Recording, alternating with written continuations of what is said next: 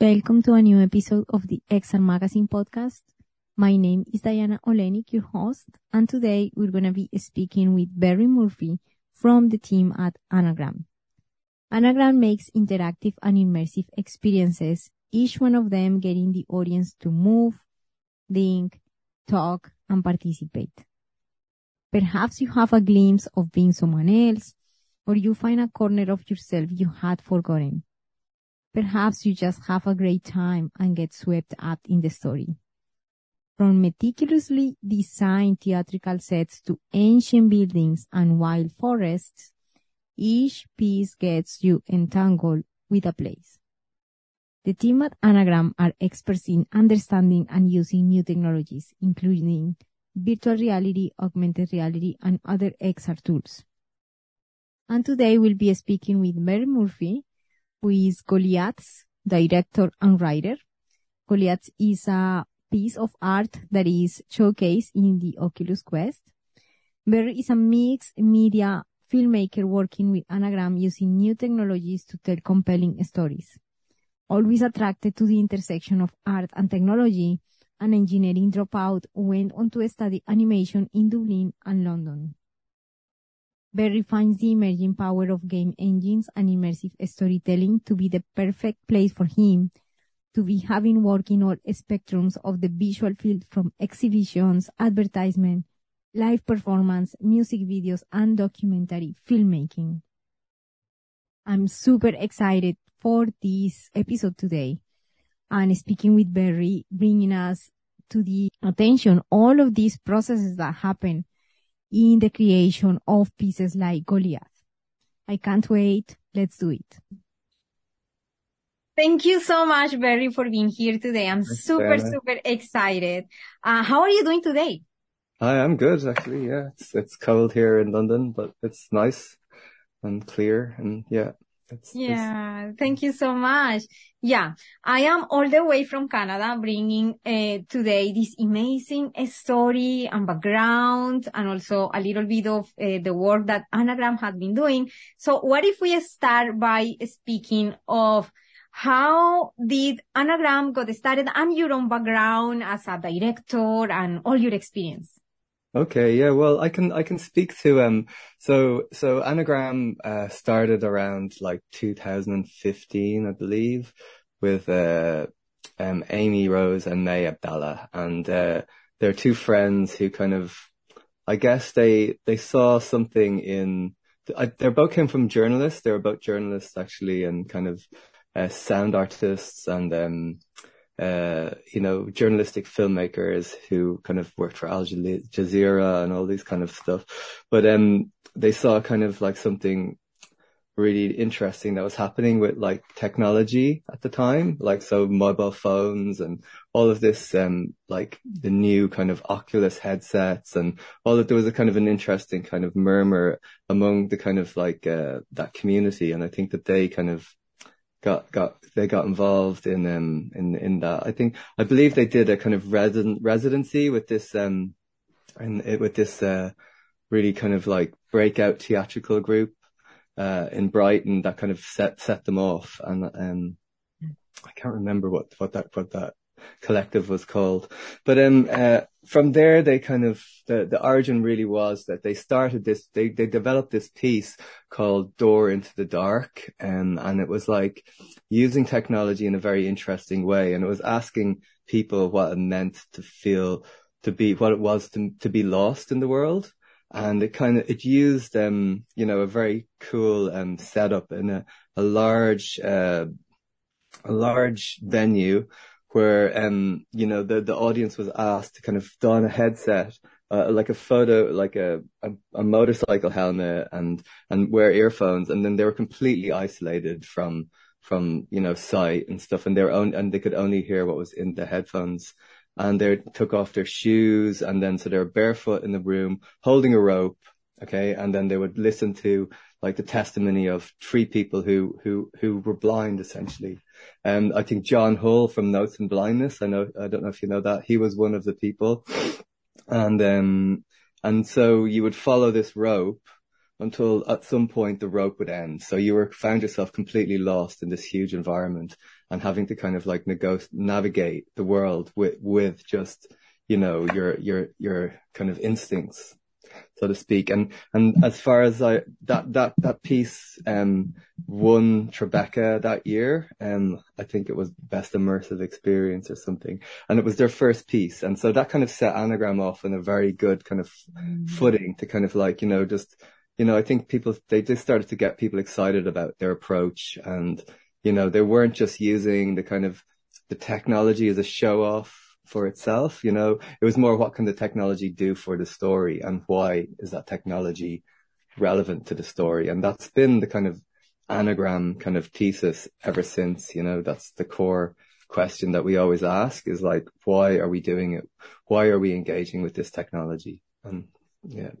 Yeah, that sounds amazing. It's like giving real life into the story and using the tool for that purpose rather than just to show that now we're using these tools. Yes. Yeah, don't let the tool decide, I guess, you know. I think that's something that's important.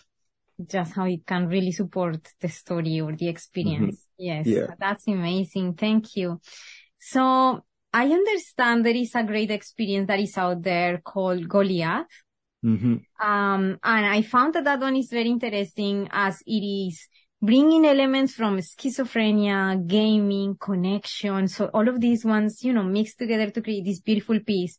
Could you let us know a little bit more about what Goliath is about, how it was created, you know, like if you can help us to understand the background, because it's, many more people should know about these type of creations that you've made.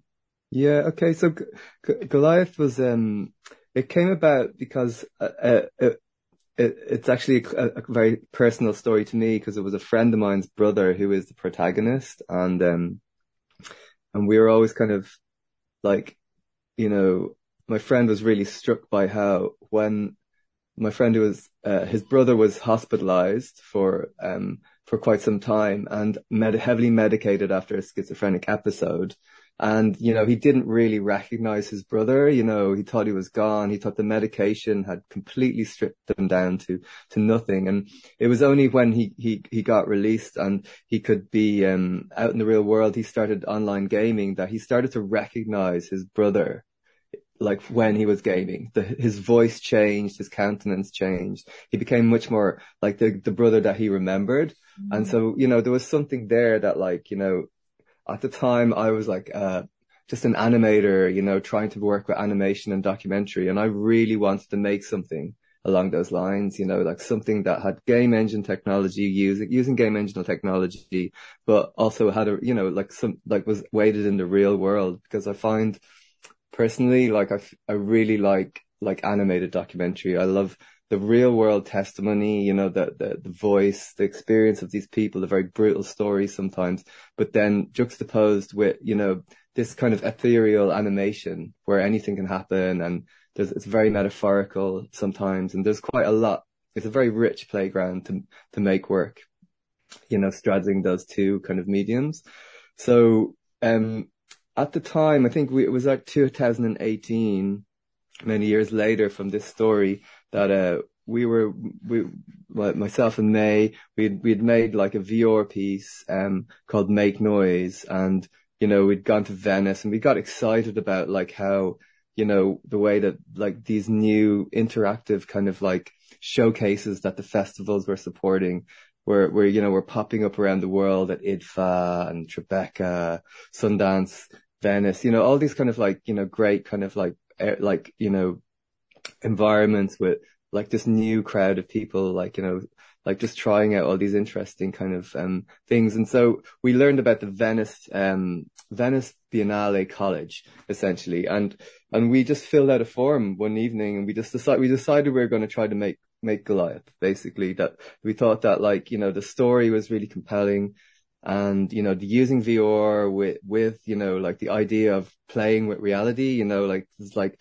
when you're in a psychosis state, like, you know what I mean? What you don't know what is real, and you kind of have to be kind of like told what is real in a way, you know, because you can't trust your senses.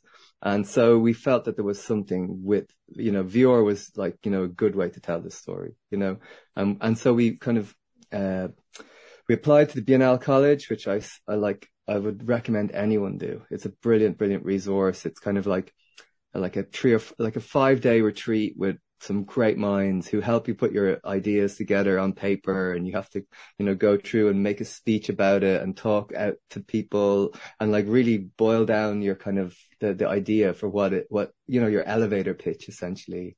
And so we did this kind of residency and, really took it very seriously. And it, we found it very difficult to get to the ideas and just like kill old ideas and try to push it forward. And after that process, we had a kind of like something that we could take around to people and get them excited to kind of help us make it.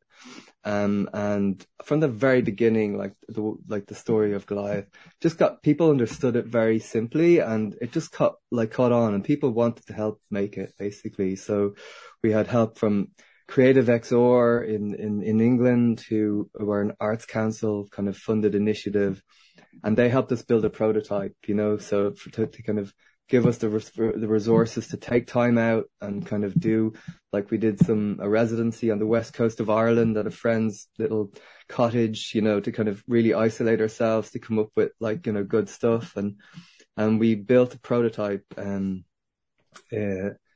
and from that prototype, we had something to kind of get people interested in, properly, because on paper and in an elevator or at any kind of funding kind of initiative places or producer meetups, whatever, you just pieces of paper and don't really kind of push it. You need to have this kind of, a little working kind of model of what it is, and so we created the prototype and we exhibited it. We stayed up for 2 days almost getting it ready for this demo in London, and we showed it to many people, and from there we secured some partners that were really wanted to get it made, because what we found out, actually really funny enough, is that most people that even worked on it and everyone who kind of wanted to help, their reasons for helping us was very personal. They knew somebody in their family or a friend or someone very close to them had a psychotic episode or had schizophrenia or, was kind of was touched by that kind of condition. And they just felt it was an important story to tell. And so we were lucky in that way. Not lucky in it that everyone has schizophrenia, but we were lucky that, we found, a lot of help and a lot of people who knew why we were making it. Yeah. Wow. That sounds super, super exciting. And especially, I think that I want to highlight the fact of how you went that route of concentrating, getting very focused on, let's build this prototype, believing a lot in that idea and making it real as a prototype. What challenges did you find while making the actual prototype, and how did you overcome them? Okay, so I guess when you're making VR, when you're making something technology based and theatrically based and from all different things, I think it's your core team that really help make it. It's a very strange kind of dynamic for people to step in and do the bit that they do, the best bit. That's what I do, and so we had a very good core team. We had May Abdallah helping me write, and Michael Golombowski, a great mind, a great developer, and we had some really strong kind of producer, Anita Jones, who was very driven, and so it was just in the core team, and also it was, it wasn't an easy process, trying to kind of manifest a VR piece, the tools and the methods that people use to kind of make films and stuff, and all of those kind of processes or the tools that they make to develop games or apps, they're not quite the right tools and processes that you require to make a good VR kind of immersive experience. So in a way, it's the processes were mishmashes of trying this and trying that, and short bursts of workshops and using kind of processes called agile and stuff to get like through and iterate, a product, the product very quickly. I think what we learn mostly is that you have to get to, a complete like vision, a complete package as soon as possible, so you can iterate it on as quickly as possible. Because like, it's not like, I guess it's quite different than, making a like a short film or a film where, you can see everything and, because you've got 100 years of filmic language behind you to kind of, you intuitively know that the edit is working and stuff like that. It's much more difficult to kind of imagine that edited human experience, the kind of the first person, immersive view is much more difficult to kind of, to know that you're right and correct and this will work. And so in a way you're building like, a small machine that has to kind of do all of these things and work perfectly. So that's the challenge. But at the same time, the human experience like is the most elusive part to get right. And we got that.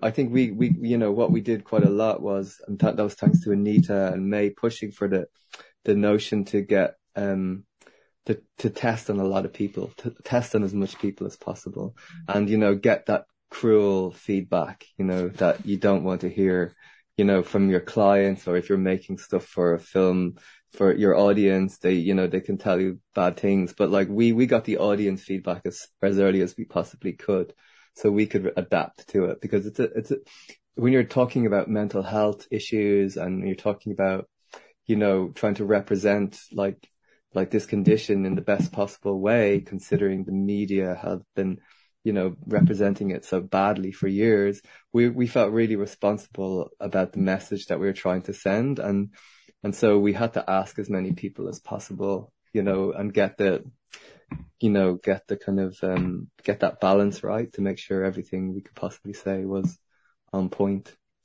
Yeah, amazing. Yes, definitely it's a very great experience, because it gives you the perspective of, how that could be experienced in that world. I think that the thing that I mostly love about that experience is this also philosophical, but in my opinion is not so philosophical anyways, about what is real and what is not real. When you mention, depends on the senses, like what is real or not. It just depends totally on what the senses are experiencing. Because if we would experience in any other type of world, even if it's virtual, it might become real if the senses believe that that is the real reality, let's say. Oh yeah. Yeah, This for is sure. so fascinating, right? About virtual reality is crazy. Because at what point virtual reality or the devices are going to give us the opportunity to put meshes all around. And so how are we going to distinguish?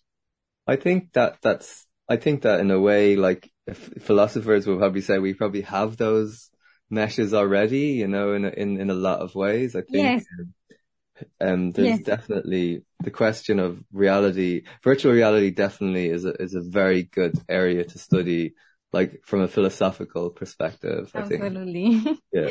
I love it. I'm so glad that I'm not the only one that had these reflections of, wait a minute, if what I'm seeing right now seems real, what if we are also an iteration of that other type of virtual created world, but we now believe is real, So it's amazing. Yeah. And I think that as we move forward and, even like the way America's so politically divided, there's there's two sides with completely different versions of what they think reality is, or, and the way that mixed reality is coming in, like, with tech and, I think that the idea, we have to kind of in a way step up our kind of awareness and our kind of like senses and ability to kind of like discern what reality is. I think it's kind of very important, or we're all just going to get lost in a sea of multiple realities, which is wow. That's interesting. I wonder how many people are afraid of that, right? Oh, I think, I know. Like, I'm not afraid of it, but like, I think that I think people, just learn, don't they? We just learn.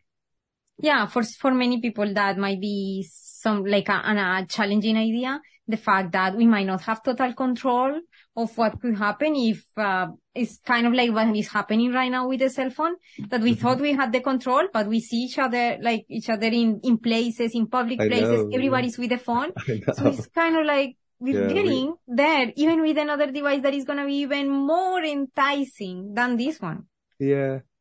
I think Mm-hmm. it's up to the people who are developing and working with it to make sure that it's something that like It connects with the people. helps us and saves us time rather than creates like more time for us, you know, and I think it's Absolutely. something that appends, yeah, and helps. Absolutely. That is kind of like my view of this technology. How can we create something that is meaningful, but is not asking you for dependence? Yeah, yeah. How we can create something that is educational, that you can put aside and you can even abandon it because it's a tool. It's not totally, like what we should be Exactly. necessarily living in all the time. Yeah. That is like the best. In my XR design, workshops or talks, this is what I bring towards like the attention of Yeah. that, how that has to be integrated in the design process, I feel. Yeah. Kind of Yes, like I know ethics that. and all of that. Yeah. Yeah. Interesting.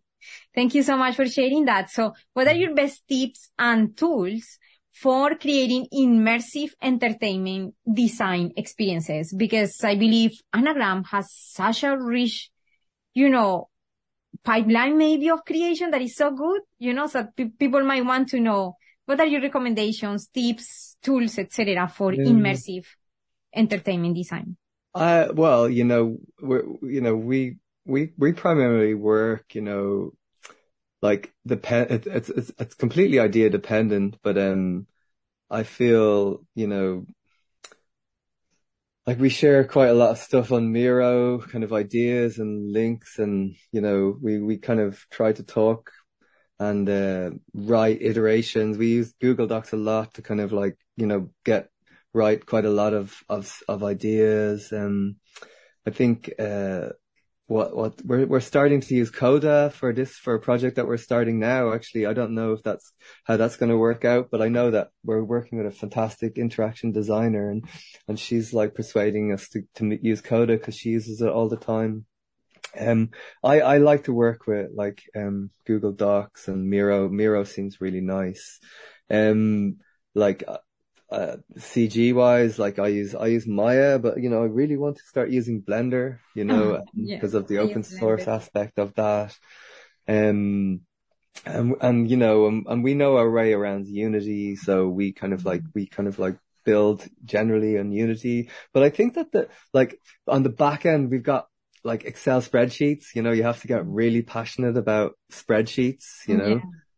For like when you're working in technology with all of these assets and stuff, you really need to, put those assets up there and just tablify them and like, have all the data and track them and, and kind of like, make sure that, that you're aware of every single asset. I think that's one of the kind of things that I learned the most was just like, defining the project in a sense from what are the ingredients in it. And you can't really do that without getting the spreadsheet out and like just writing all of those objects down, whether it's sound or code or, FBX sequences or like animation sequences. You need to have like all of that information there for everyone to see. As a director, it's very difficult to kind of like it's all inside your head, and to get it all out and you think you're being detailed with your descriptions but from someone else's perspective, it's just not enough information, and it's about getting that shared vision, like that everybody knows and is on the page. That's the difficult part. And I find it's just finding people that you work with well and just making sure and just keeping that relationship going, and that's kind of the way that, I think it's important is just to keep, keep the crew like, going and you're always learning and nobody like, I feel like nobody's an expert in this field and you kind of have to be wary of people who like claim to know everything. And I think you have to make a lot of mistakes, but you have to make them as quickly as possible. So Yeah. so you can change direction or improve on it, because it's in constantly improving thing. You're never going to be happy with, what you do at that time. There's always something wrong with it, and there's always something that you need to change, but you won't always have that resource. So you have to pick and choose. We did quite a lot of like, nice to haves, must haves, and, descope, kind of like points in making Goliath where we had to just let go of ideas because there was just no time, or we Too couldn't do much. it, Yeah. and it wasn't important, it Yeah. wasn't important to the story. Yeah. So yeah, No, that's there's quite a lot amazing. to learn. Yes, yes, for sure. So what is your take on using Unity versus Unreal? Because I Oh understand that Unreal is used for also as well for yeah, like filmmaking and stuff. they're, So how is your I think experience they're with them? all, they seem both great. Like I actually started my first project ever in 2013, 14 was using Unreal with my friend Owen, and we were doing a kind of version of Ulysses, like, a chapter of Ulysses for his project, and I used Unreal, and it tied in very well with Maya. But I think that at the time, Unity had a much better like support network of forums and people Oh, willing to help, and C# coding versus C++. Like, I think it was, I thought, I always thought it was very hard to find someone who like can code in C++, because the finance industry is like stealing them all. They're all making hundreds of thousands of pounds, like working in finance, like on the back end of some computer, working 2 hours a day, and, like very happily, like, so I thought like C++ developers were harder to find. And so Unreal is in C++. But like, and then once you kind of, I don't know, once you kind of get somewhere so far with a piece of software, it's very difficult to kind of, just like completely up and change and do a new kind of like yeah. methodology. And I don't think they're that similar. Mhm. But like, like in the future, like, I definitely wouldn't rule out like trying to make something Unreal. It seems that everything seems to look really good straight away in there, Yes. you have to work a little bit harder in Unity to get Yes. that. But Yeah. yeah. Yeah, amazing. Thank you so much, Barry. I'm super excited with all the amazing experience that you've shared, the journey, how actually is the work inside Anagram, tools, recommendations, etc. It's been fascinating to hear about that, and especially sharing the background story of Goliath. I'm Mm. inviting everybody to go and check any of those stories. There are many more that can be Yep, experienced in there is. VR. If you want to just close this session by letting us know what other experiences they could experience in, in Oculus, or Oh, what do they like? What's what other experiences there are, like Goliath, and there is oh, other like ones our that. favorites. One of our favorites is Yes. Notes on Blindness. Definitely, Ah, that's yes, beautiful. yes. Um, like what else would I say? You know, any of Atlas Five's productions are really good as well. Mm-hmm. They've got that new one out about the nuclear scare in Hawaii. From the morning I wake till the end of the world, I think it's called. That was quite beautiful. Um, let's see. There's some really fun games out there, like, the virtuality is really cool. Good times there. Tender Claws have something. Oh God, I can't remember what Tender Claws is called. Oh, what's it called? The Under Presents, which is really great theatrical experience that you can go and like kind of, sometimes they have live actors in there, to kind of like really kind of bring their projects home. Yeah. There's like some really cool games out there. I don't know if you played Hyperdash. That's one of my favorites. Very good VR game, very good for social kind of VR. And yeah, I don't know. There's like countless VR worlds, VR chat worlds. Yes.